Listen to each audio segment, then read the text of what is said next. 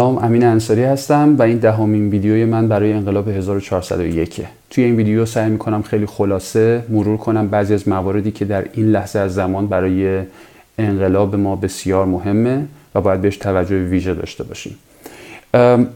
من در مطلب استراتژی ضد شورش جمهوری اسلامی به شما توضیح دادم که فازهای مختلفی داره فاز سرکوب در این لحظه، در واقع مهار این انقلاب در این لحظه برای جمهوری اسلامی و ما الان در فاز سرکوب هستیم. بعد از فاز سرکوب فازی است به اسم عادی سازی و بعد از عادی سازی معرفی نظم جدید. توضیح دادم که مثال خوبی که ما الان در دست داریم اتفاقی که در 88 افتاد. در 88 سرکوب اتفاق میفته، 88 89 در دوره دوم احمدی نژاد عادی سازی اتفاق میفته و با حضور و ظهور روحانی به عنوان رئیس جمهور و اون موج در واقع اعتدال و بنفش و اینها معرفی نظم جدید رو پیاده سازی کرد جمهوری اسلامی که همه ما یه حافظه تاریخی خیلی زنده‌ای ازش داریم. ما الان در فاز سرکوب هستیم در این دور جدید اعتراضات و انقلاب 1401. به صورت بی سابقه این اعتراضات کش اومده و همونطور که قبلا به شما در مطلب ایستادگی گفتم بسیار مهمه که ما نذاریم که سرکوبگر پایان فاز سرکوبش رو در این لحظه از زمان ببینه. وظیفه ماست که این رو ادامه بدیم. به همین سادگی که روی کاغذ میاد ما باید در واقع تا میتونیم امتداد بدیم به شیوه های مختلفی، نذاریم که سرکوبگر به این نتیجه برسه که اعتراضات یا انقلاب به صورت مطلق سرکوب شده که بتونه وارد فاز عادی سازی بشه و مراحل بعد رو طی کنه. چون به هر حال ما دوباره میایم دور هم جمع میشیم و همه این فازها رو با هم دیگه مرور میکنیم اگر نتونیم این بار به انتها برسونیمش. همونطور که گفتم به شکل بی سابقه تونستیم موفق بشیم که در همه عرصه ها در ایران و خارج از ایران به شیوه های متنوع و خلاقانه‌ای اعتراضات رو ادامه بدیم. اگر در نظر بگیریم که فاز بعدی مسئله در واقع عادی سازیه، باید به این توجه داشته باشیم که هر چیزی که جلوی عادی شدن شرایط رو بگیره به ما کمک میکنه که زنده بودن این انقلاب رو به هم یادآور بشیم و به حکومت یادآور بشیم. خیلی مهمه که به این کلمه عادی سازی توجه بکنید. نورمالایز کردن شرایط وظیفه حکومت به نحوی، حتی شده با یک مسابقه فوتبال.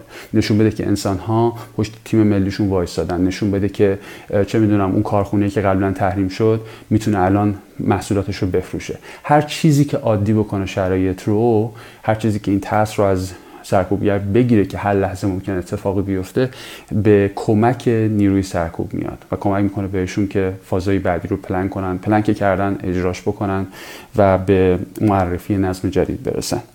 اما برای اینکه ما بتونیم از عادی شدن شرایط جلوگیری بکنیم و برای اینکه بتونیم فاز سرکوب رو تا میتونیم کشش بدیم و مستهلک کنیم نیروهای سرکوب رو، ریزش داخلی رو ایجاد کنیم، بی اعتبار کنیم حکومت رو جلوی امت خودش، امتی که ما نیستیم همونطور که قبلا توضیح دادم، برای اینکه همین اتفاق بیفته ما باید یک مجموعه ای از کنش‌ها رو در اختیار داشته باشیم که بتونیم از بینش انتخاب کنیم و آگاهانه و منطقی بین اینها در واقع سویچ کنیم وقتی که نیازه. توضیح دادم در مطلب از خشم تا انقلاب که ما احساسات اولیه رو باید تبدیل کنیم به یک فرایند منطقی برای کنترل وضعیت و سه مقوله از کنشی که اونجا به شما معرفی کردم کنش‌های نمادین هست، مثل روسری از سر برداشتن، پوستر درست کردن، آهنگ خوندن، ترانه خوندن، آهنگ ساختن و چیزهای شبیه این. کنش‌های استراتژیک هست مثل تحصن کردن، اعتصاب غذا، اعتصاب سراسری و چیزهای شبیه این که مطرح شده، یا مثلا ائتلاف که الان داره صحبتش میشه، و کنش‌های میدانی که بدون برنامه‌ریزی یا با برنامه‌ریزی به شیوه‌های مختلفی هر روز دارن اتفاق میفتن. چیزی که ما به صورت نامحدود و هر روزه به عنوان یک ابزار برای امتداد دادن انقلاب و کش آمدن فاز سرکوب در دسترس داریم، کنش‌های مربوط به نافرمانی مدنیه. اصلا اینو فراموش نکنید. آنچه که ما میتونیم در هر روزه زندگیمون با کارهای کوچکی انجام بدیم که نافرمانی خودمون رو، اعتراض خودمون رو به نظم موجود نشون بدیم، پایدارترین اشکال نافرمانی هستن که به صورت مسالمت‌آمیز با کمترین خونریزی میتونن اتفاق بیفتن، میتونن خاکستری‌ها رو درگیر کنن همونطور که گفتم، و فواید بسیاری برای رسوندن این پیغام دارن به خودمون و به حکومت و به بیرون از کشور که این انقلاب ادامه داره. جدیش بگیرید، در موردش بخونید، روی صفحه منم اطلاعاتی در این مورد پیدا خواهید کرد.